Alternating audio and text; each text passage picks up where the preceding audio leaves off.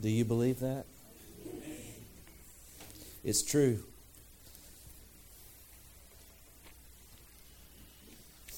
I'd like for you to turn with me to the book of Revelation. And I want to tell you, man, the devil and his cohorts have fought me tooth and nail this week. I've had the most difficult time getting this message together this week, and so I just expecting that God's got a blessing for you today.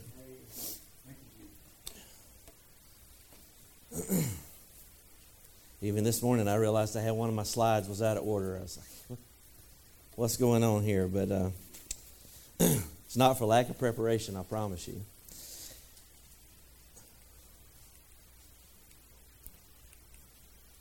Let's review what we studied in chapter 12. We saw a great sign. There was a woman clothed with the sun and the moon under her feet with a crown of 12 stars. And who's the woman? Israel. Then there's a man-child. He's going to rule the world, called up unto God. Who's that man-child? Jesus Christ. There's a great red dragon, and his tail drew a third of the stars. Who's the dragon? Satan. The dragon is unsuccessful in devouring the child, just like that song they were singing just a few moments ago. Satan's power broken by the cross of Jesus Christ. He's unsuccessful. The child is caught up to God. Jesus is now at the right hand of the Father. The woman, who is Israel, flees to the wilderness for 3.5 years, where she is nourished. There is war in heaven. Michael and his angels expel Satan and his demons. Satan is cast to the earth. And now he's going to vent his fury against the woman, who is Israel. So in chapter 12, we read about Satan's hatred of the Jewish people. In chapter 13, we're going to learn about his instruments that he will use to bring his wrath on God's chosen people. How many of you know the devil uses people? God does too, but the devil uses people. And we're going to talk about one of those people today in our study. So, Revelation 13. And let's stand, if you would.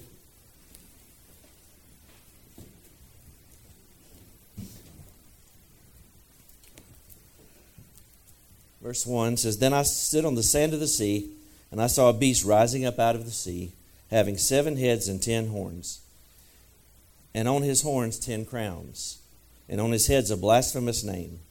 Now the beast which I saw was like a leopard, his feet were like the feet of a bear, and his mouth like the mouth of a lion. The dragon gave him his power, his throne, and his great authority. And I saw one of his heads as it had been mortally wounded, and all the world wondered and followed after the beast. This is the word of the Lord. I'm going to ask Preacher Larry Allen if he'll pray for me this morning and pray for all of us to hear.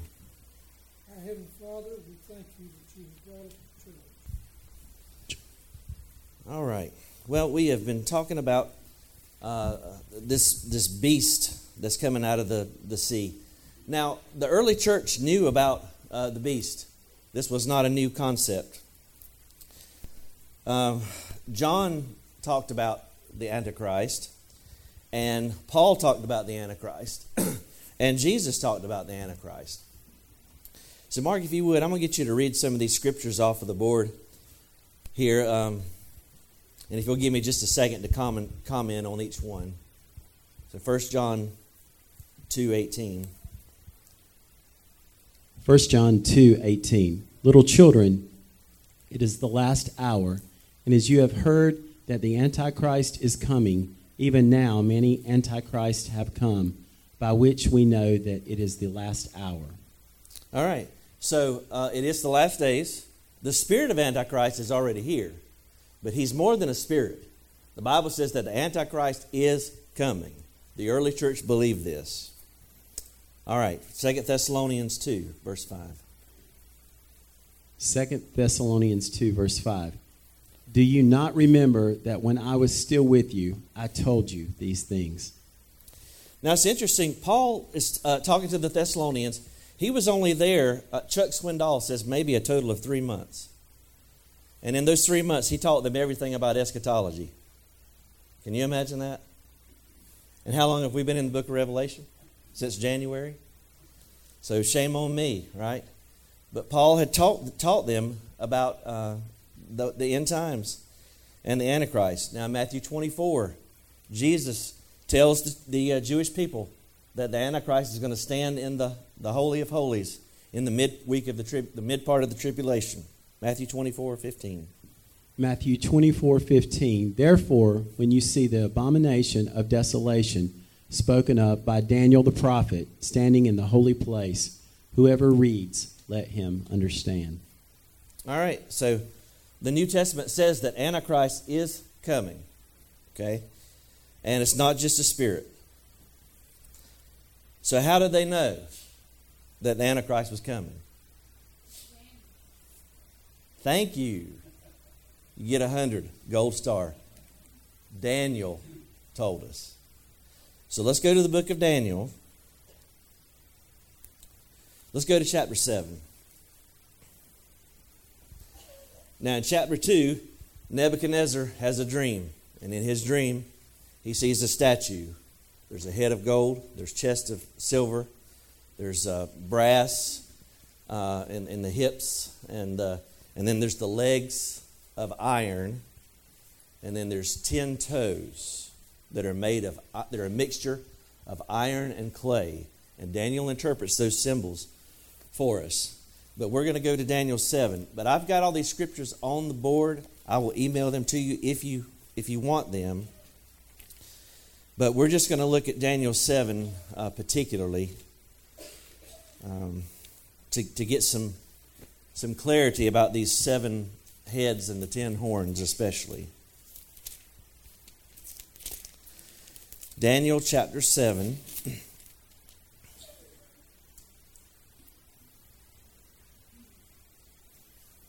All right, Mark, would you read verses 1 through 8? Daniel 7, 1 through 8.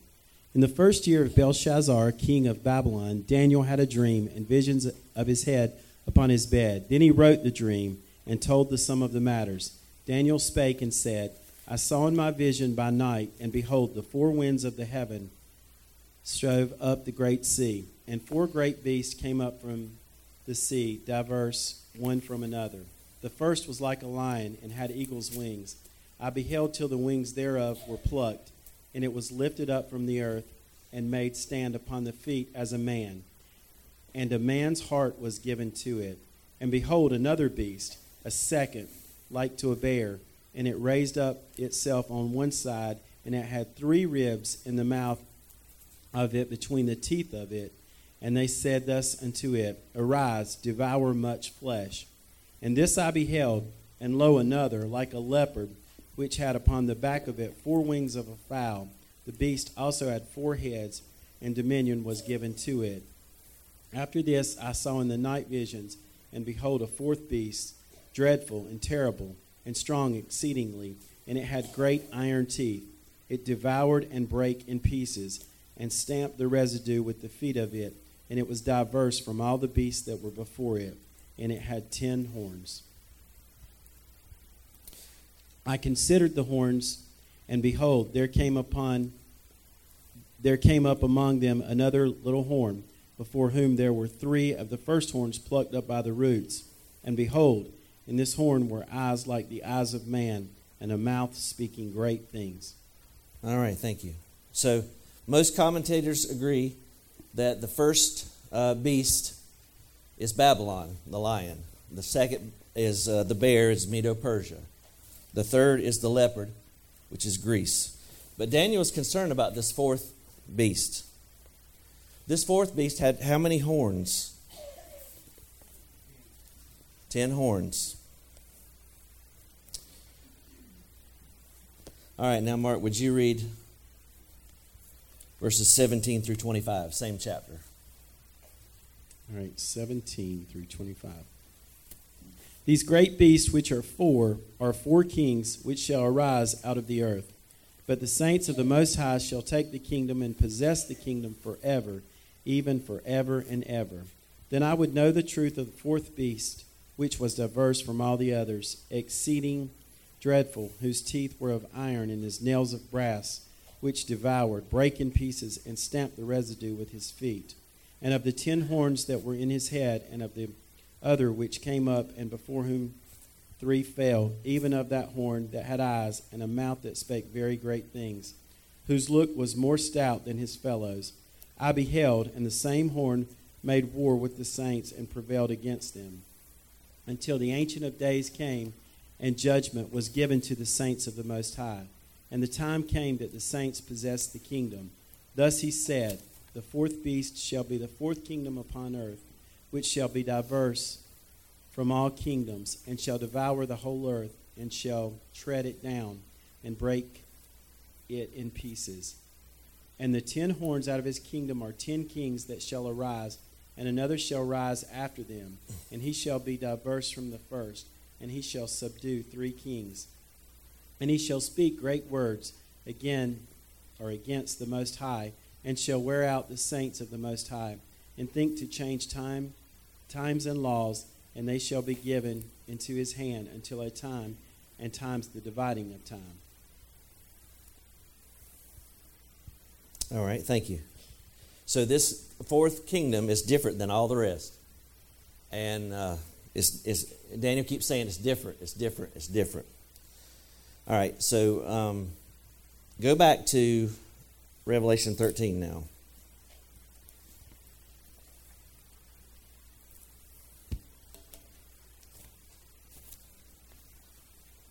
Maybe hold your place in Daniel. I know I told you too late, didn't I? Okay. Oopsie. But we may go back there. But it's absolutely essential to know what Daniel says to understand this. Now, I'm sorry that red doesn't show up too good on the board there. But in Revelation 12:3, we saw a dragon, a great red dragon. And he had 7 heads, 10 horns. But where were the crowns on the dragon? They were on his head, right? When you get to Revelation 13, you see the beast, and he looks similar, but with him, where are the crowns? They're on the horns, aren't they? So that tells us that this is the end time empire. This is the final 10 king confederacy that Daniel talked about.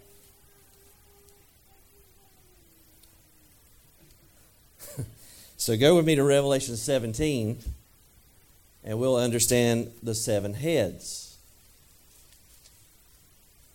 Revelation 17. Now in 17, we're not there yet, obviously, but John's going to get a description of a harlot that's riding a scarlet-covered beast.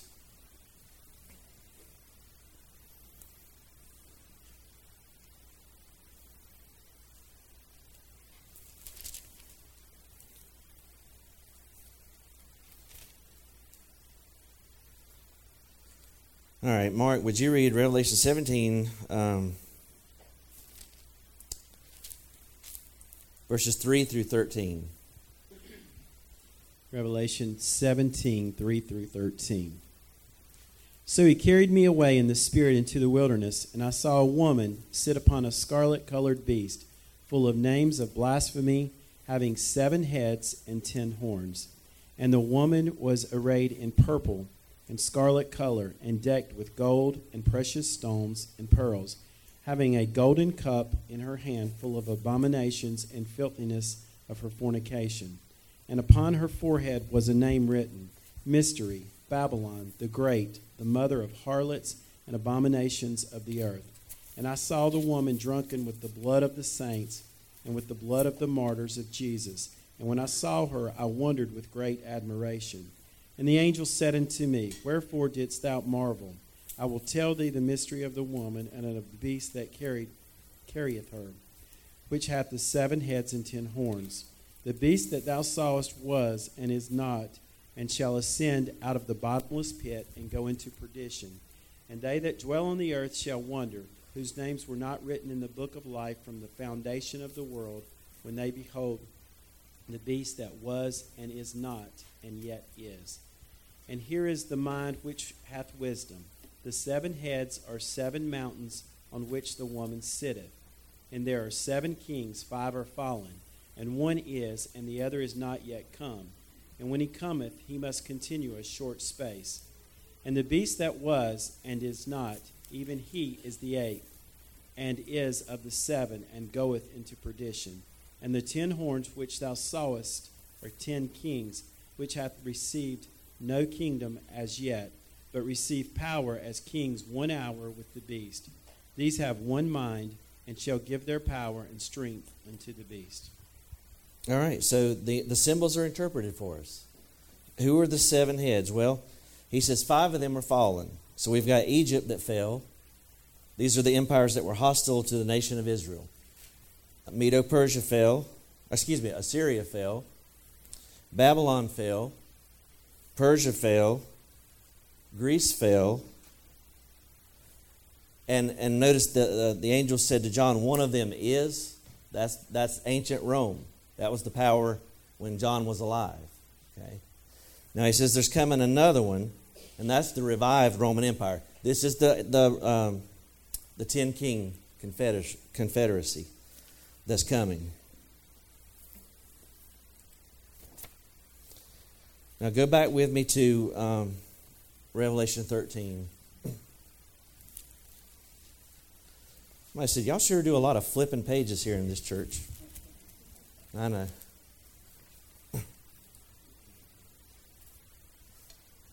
How many of you are getting more familiar where books of the Bible are located? I know I am. I was like, oh, that's where Malachi is. No, I'm kidding. I knew it was. Revelation 13. Now notice he says, verse 1, I stood on the sand of the sea. Now sand is stands for innumerable things. And he said, I saw a beast rising up out of where? The sea. That's the same place Daniel saw the beast coming up from where? The sea, right? The sea is an idiom for Gentiles, the Gentile nations. And Revelation 17 tells us that the waters are peoples and tongues. Now this beast has 7 heads and 10 horns, and on his head 10 crowns, diadems, not Stephanus crowns, 10 diadems. And on his head is a what? Blasphemous name. Pop quiz. What is blasphemy? Speaking against the Lord. You ever notice nobody ever takes Buddha's name in vain? You know, nobody hits their hand with a hammer and says, oh, curse Muhammad. But they curse God. Why is that? It's because Satan is the ruler of this world, and he hates God. But blasphemy, in its truest sense, is attributing divine attributes. When the Jews wanted to stone Jesus. Do you remember why they wanted to stone Jesus? Because he said he was God. So these emperors are claiming to be godlike.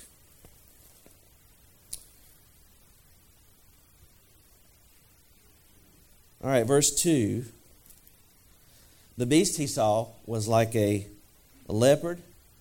His feet was like a bear, and his mouth was the mouth of a lion. So let's look up on the board here, and you see this creature. He's a composite of all the world empires. By the way, this statue was outside of the United Nations in New York City. They put this out here for a time, and I just thought, wow, could it be any more in your face? The United Nations is the united nothing. You know, they censure Israel more than any other governing body in the world. And do you know, I found this interesting in my research this week, that these one world government think tank people, and they're all out there, World Economic Forum, Club of Rome, all these oligarchs, all this mess. Do you realize that they've divided the world into 10 regions? And United States of America, Mexico, and Canada are region 1. And I began to think this week, and I thought, you know what's so crazy? Is no other country does border security like we do. You can't go over to another country and just barge in and just, get benefits and all that kind of stuff. You can't do that anywhere else, but you can do it here. And I thought, God, why is it that we do that here? And it's because we got a bunch of globalists in our government. And I think they know that we're going to be Region 1, and they don't care if you're in Mexico or if you're in Canada or if you're in the United States of America. And it all starts making sense after a while, doesn't it? That's right. Now, look, I'm not here to worship politicians, and I'm not here to defend Donald Trump, but I'll tell you why they hate him. It's because he's not a globalist. And all those turkeys up there, they're all in bed with all these foreign dignitaries. Money going all over the world. And all these guys want a one-world government and 10 regions. And that's why the world is as it is, folks. And I didn't get that off Fox News. I got that by having a brain. All right. So what's the future of the United States of America? Well, I'm going to give you the best case scenario, which is unfortunately worst case scenario. The best case scenario for us is we're one of those 10 regions under the control of Antichrist. Now, this is my hope. My hope is that the rapture is what makes America just another region, you see. Do you realize we're the only thing standing in the way of one world government? We're the only benevolent world power. And these folks that hate America, you better hope to God that God gets some of these people purged out, because there is an Antichrist agenda that wants us to be just like all the other nations of the world. Well, guess what? All the other nations of the world, they're not like us. You see, they weren't one nation founded under God's principles, right? That's right. And if they're given the chance, they would rule over us. You think China for a moment wants to coexist with us? If they could, they'd rule over you in a heartbeat. If Russia could rule over you, they'd rule over you in a heartbeat. And you could insert any name of any country around the world, and if they had the power and the ability that we have, they would subjugate us. And you better remember that when you go to the voting booth in November. You better remember that. I'm not going to vote for anybody that's pro-abortion. I'm not going to vote for anybody that's a globalist. I'm going to vote for somebody that's got biblical values, okay? Amen. But listen, no matter what happens in the election, God's in control, folks. He is in control. No matter who's in the White House, God's on the throne. All right, this political segment is over. We're getting back to the text here. All right. But that's the best case scenario for us, is we're one of the 10 kings. That's pretty sad, isn't it? How the mighty have fallen. I'm hoping the rapture is what takes care of that. I'm hoping the rapture is what takes care of that. All right. Notice it says that the dragon gave him his authority. You see that? The dragon gave him his throne and his authority. Now here's what the Bible says about Judas. Luke 22, verse 3. Mark, let's give folks a break from hearing my voice. I want you to read that off the board. All of these are going to be on our overhead here. Luke 22, verse 3. Then entered Satan into Judas, surnamed Iscariot, being of the number of the 12. Judas was possessed by who? Satan himself, not some demon. Is that what your Bible just says? That Satan himself entered into Judas. And that was when he betrayed Christ. It's interesting, when it comes time for the big job, Satan gets involved. John 17:12 is Jesus' high priestly prayer in the Garden of Gethsemane. And notice when Jesus is talking about Judas, how he refers to him. All right, Mark, would you read that? John 17:12. While I was with them in the world, I kept them in thy name. Those that thou gavest me I have kept, and none of them is lost, but the son of perdition, that the scripture might be fulfilled. All right, so Judas is called by Jesus the son of perdition. And Judas was possessed by who? Satan. Okay. 2 Thessalonians 2:3, Paul says that there's somebody else that's got the same name. Would you read that? 2 Thessalonians 2, verse 3. Let no man deceive you by any means, for that day shall not come, except there come a falling away first, and that man of sin be revealed, the son of perdition. Go ahead and read the next verse too. I'm sorry. 2 Thessalonians 2, verse 4, who opposeth and exalteth himself above all that is called God, or that is worshipped, so that he as God sitteth in the temple of God, showing himself that he is God. All right, thank you. So you notice he's not just a spirit, he's a man. He is a man who claims to be God, and Paul calls him what? The son of what? Same thing that Judas is called. Well, I'm not a detective, but I'm going to connect some dots and say that I believe that just like Judas was possessed by Satan himself, that the Antichrist will be possessed by Satan himself. And that's a terrifying thought, isn't it?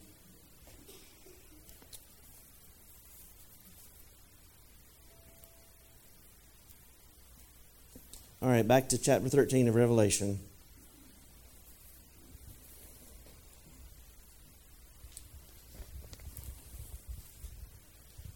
Verse 3, I saw one of his heads as if he had been mortally wounded, and his deadly wound was healed. And all the world marveled after the beast. Well, is this a personal wound that's healed, or is it an empire? I think it's both. Verse 4, they worshiped the dragon who gave authority to the beast. Who do they worship? What does it say in verse 4? They worship who? The dragon. Who's the dragon? Satan. That's what he's always wanted, isn't it? He's always wanted to be worshipped.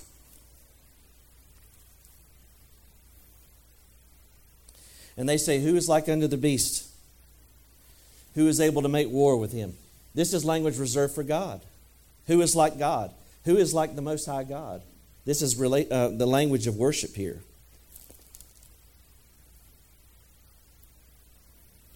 Verse 5. Notice it says he was given. This is the sovereignty of God. He's given a mouth, speaking great things and what? Blasphemies.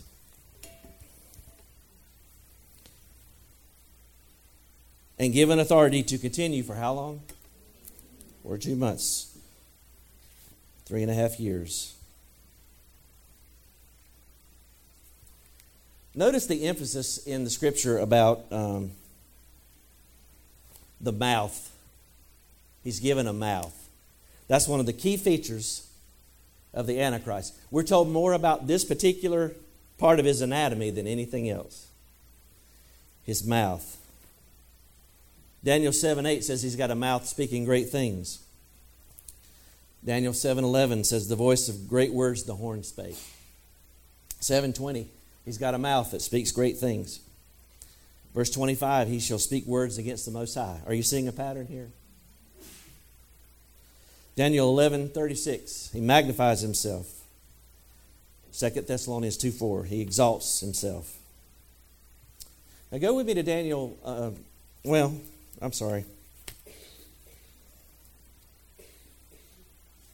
He blasphemed, we're still in Revelation 13. He opened his mouth in blasphemy against God to blaspheme his name and his tabernacle and those who dwell in heaven. Who's that? That's God, and who else? Us. But he can't touch us. Reminds me of that MC Hammer song. I won't sing it. Anybody have any pants like MC Hammer right there? All right.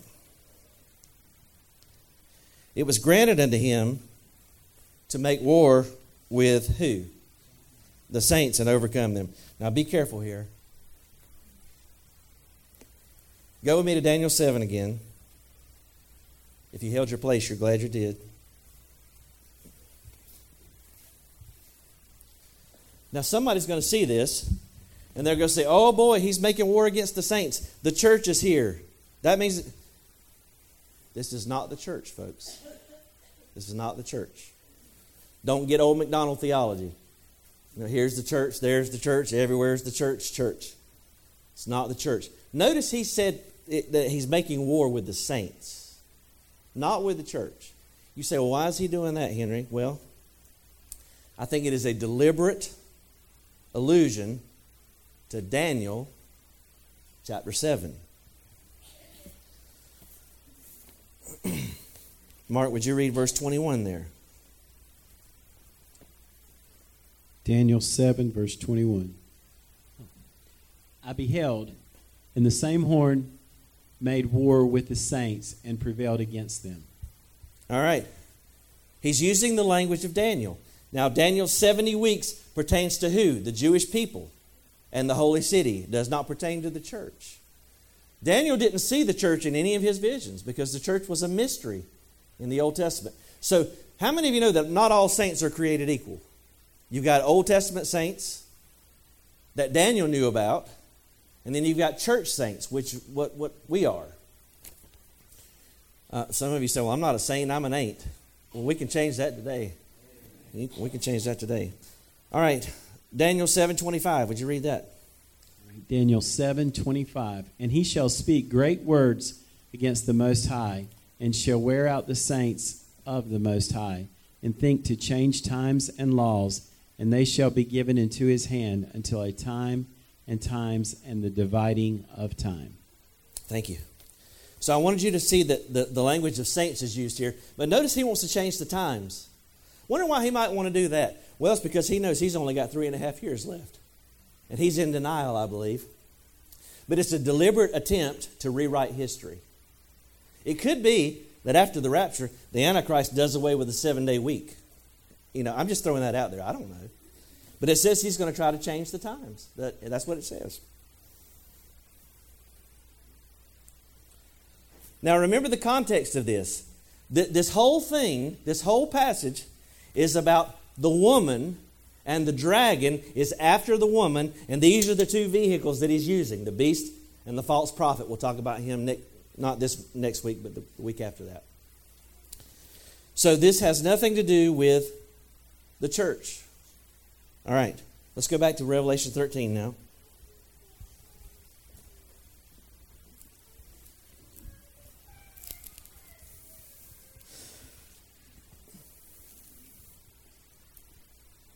Revelation 13:7. It was granted to him to make war with who? The saints. That's the same language Daniel used, because he's talking about Old Testament saints. He's talking about Israel. He's not talking about the church. And to overcome them. Now, how do I know he's not talking about the church? Because Jesus said this about the church. Upon this rock I will build my church, and the gates of hell will not prevail. Now, the Antichrist is going to prevail against the saints. That can't be the church, because Jesus said he can't prevail over me. I said he can't prevail over me. Because greater is he that's in me than he that's in the world.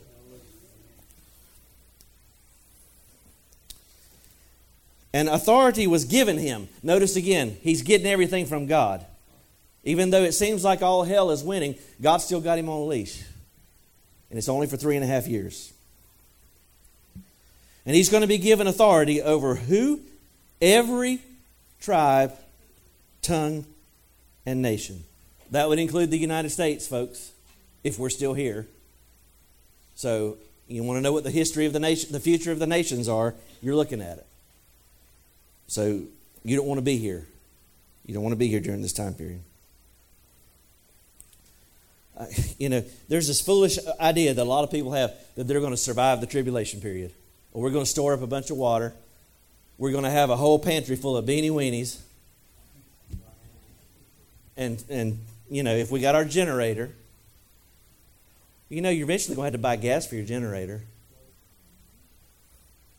Hey, I'm not saying you shouldn't have a generator. If your power goes out for a few hours, you'd be wanting that generator, amen? Right? Especially in the summertime. I'm not saying you shouldn't have some flashlights. I'm not saying that you shouldn't own a gas mask, even though I don't have one. But I'm not saying you shouldn't have one. I'm not saying you shouldn't do some prepping. It's a good idea to have medication on hand in case some natural disaster happens, right? It's a good idea to have some water on hand. But this foolish idea that you're going to just ride it out through the tribulation period, that's naive. It's foolish. You ever wonder why they're launching all these satellites in the sky? Well, Elon Musk just wants everybody to have high-speed internet. Give me a break. There's all these satellites in the sky. You know what those things are going to be used for? Monitor every activity. They're doing that now. You don't believe it? I'll take a picture of you and put it on Facebook. And in about 2 milliseconds, you'll get a notification. It says, Henry Haney just put a picture of you on Facebook. Because they've got photo recognition software that's so advanced that you're not riding out the tribulation period. So just get that out of your head. I don't know why I keep saying that. Somebody needs to hear it. Somebody's mad right now. I can feel it. Because you got a whole basement full of beanie weenies. Bon appetit, my friend. Bon appetit. One more thing. Lord help me. You ever notice that in the letters to the church, Paul never warns the believers how to survive the tribulation period? In the letters to the churches, there's no mention of the Antichrist. Don't you think that if the church was going to go through the tribulation period, Jesus would have given them instructions just like he did the Jews? He gave the Jews an instruction. What did he say? When you see this, run. But he doesn't do that for the church, does he? Why? Because we're not here. That's not our concern. I'm looking for Jesus Christ. I'm not looking for Antichrist. Amen. Let's go back to Revelation 13. Is it hot in here or is it just me? Okay. I guess it's just me.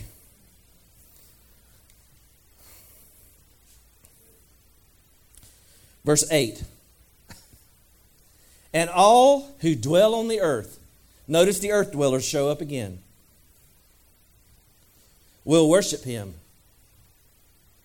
whose names have not been written in the book of life of the Lamb, slain from the foundation of the world.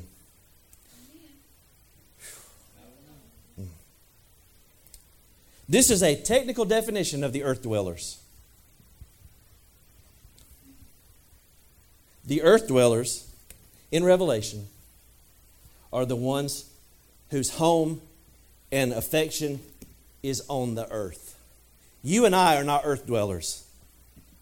We're in the world, but we're not of the world. My citizenship is in heaven. My name is written in heaven. I am a stranger and a pilgrim here. I am not an earth dweller. If you are a believer in Jesus Christ, you are not an earth dweller. And they're all going to worship this guy. And I'm here to tell you, you and I have no idea how deceptive this is going to be. It's going to look, I want you to pay attention over the next few weeks at how Satan is attempting to counterfeit God.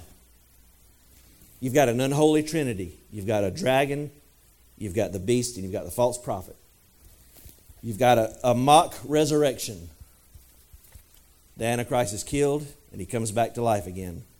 All of these things, you've got, and I could go on and on, but just pay attention to that, please.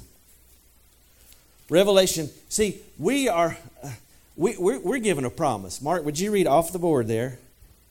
Revelation 3:10. Now, this is Jesus' promise to the church at Philadelphia. But you can apply it to yourself too. Revelation 3:10. Because thou hast kept the word of my patience, I also will keep thee from the hour of temptation, which shall come upon all the world, to try them that dwell upon the earth. The tribulation is for the earth dwellers. It's not for the saints of the Most High God who are of the body of Christ. I better clarify that, hadn't I? Because Daniel's got saints. It is not for the church. It is for the earth dwellers. Now back to Revelation 13, the last two verses. Revelation 13, verse 9. If anyone has an ear, let him hear. Here's one more little deposit in your pre-trib rapture savings account. When Jesus writes to the 7 churches, every time he finishes writing those, speaking to the 7 churches, he has a phrase that is repeated. He that hath an ear, let him hear what the Spirit says unto the, say it louder, churches. Now in Revelation 13:9, do you notice anything that's different? There's no church, right? He just says, if anyone has an ear, let him hear. Why is that? Because the church ain't here no more, my friend. Church is gone. I mean, I'm telling you, the evidence is overwhelming. And yet you've got these knuckleheads on the internet saying that the church is going through the tribulation period. And it just boggles my mind. And I know why they do it. And they say, well, people have suffered all throughout the ages. Yeah, that's true. But this is the wrath of God. And we're not appointed to wrath. We might still be persecuted, but we're not appointed to wrath. All right, if anyone has an ear to hear, let him hear. Verse 10. And this is our last verse, I promise. He who leads into captivity shall go into captivity. He who kills with a sword must be killed with a sword. Here is the patience. Some translations will say the perseverance. It's that Greek word hupomone. It means to bear up under difficult circumstances. And my, oh my, what a difficult time this is going to be for the people who are alive. Here is the patience and the faith of the saints. Now, why does the Lord say in verse 9, he that has an ear, let him hear? He's saying, I want you to pay attention to this. Now, I know some people say, well, if it's not for the church, why is this even in the Bible? That's a fair question. If the church is not here, why even put this in the Bible for the church to read about? Well, let me explain something to you. Even though you and I are not going to be here, there will be a group of people that will be there. And they're going to need this information. So don't get confused because you're reading instructions that are not for you. You understand what I'm saying? This is for the people that are alive during that time. Do you notice, don't you find it odd that we're not even introduced to the beast until Revelation 13? He's not in chapter 1, chapter 2, chapter 3, chapter 4, chapter 5. There's an allusion to him in chapter 6 where you see a white horse rider making peace and conquering. And then Revelation 11, there's a beast that comes out of the abyss. But this is the first time. And not until Revelation 13 that we're even introduced to this beast properly, formally. Why? Because he's not our concern, folks, in the church age. But there's going to be a group of people who need to know this. And here's what they need to know, guys. That's why he says, he that has an ear, let him hear. They need to know, because during this time period, if you're a believer, you are going to be killed if they can find you. The only ones who are protected during this time period are the Jews who have flown to the rock city of Petra. They're the only ones who are protected. Anybody else is fair game. And I don't care how much food you've got. I don't care how many supplies you've got. They're going to find you. And you will be killed if you name the name of Jesus Christ. And this mark of the beast, I believe it's going to be we'll talk about that next time, not today, okay? We've fried enough fish for one fish supper, right? But I believe this is going to be a conspicuous mark.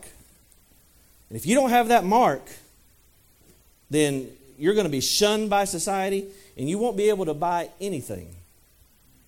That includes gas for your generator. Okay? That includes batteries for your flashlight.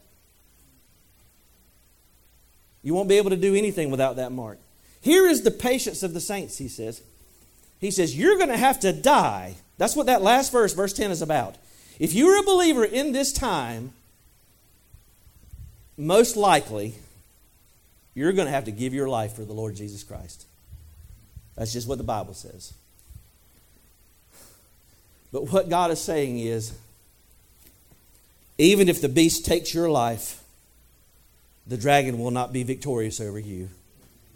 Because to be absent from the body, if you're a believer, is to be present with the Lord. Even in death, the believer is victorious. The ultimate victory. Brother Philip, I was thinking about Mike Austin this morning when I was getting ready. He's one of the first funerals that I did when I came here, and that's when me and Philip got to be good friends, bonding over that time period. And over those weeks of his illness, as he was battling cancer, he was the most victorious cancer patient I believe I've ever seen. And we sat up there, and Brother Hal and some others, I think Gary Carpenter, I don't know if he's here today, but we were up there singing and playing guitar with Mike.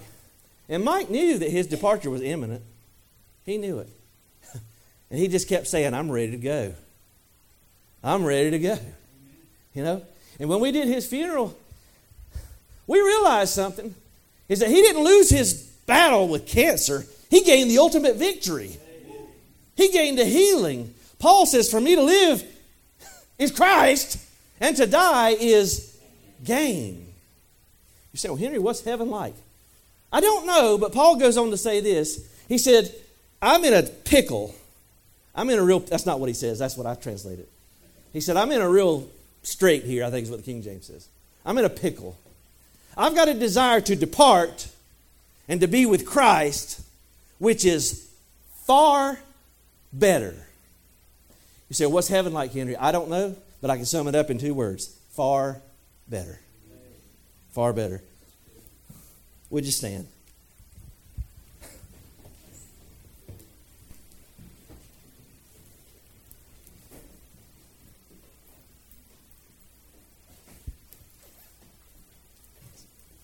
The key question is this. Is your name in the Lamb's Book of Life? You know, you and I might not ever live to the time of the rapture. I believe we will. I believe that we're living in the last of the last days. But no man knows the day or the hour. But one thing I know for sure, everybody's going to stand before God one day. Everybody in this room. Your life is a vapor. We're here for a little time and then it vanishes away. John says this, 1 John 5:13. These things have I written unto you that believe on the name of the Son of God, that you may know that you have eternal life. You can know that you're saved.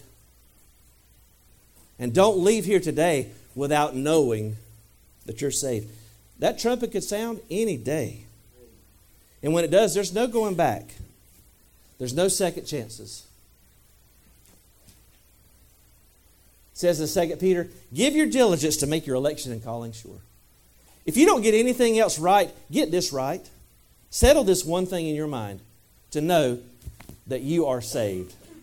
And if you're saved, it doesn't matter what happens to you. The devil can kill you, but you're going to be victorious in death. You must be born again. Jesus died on the cross for your sins. And he says, if you'll repent, if you will believe the gospel, that he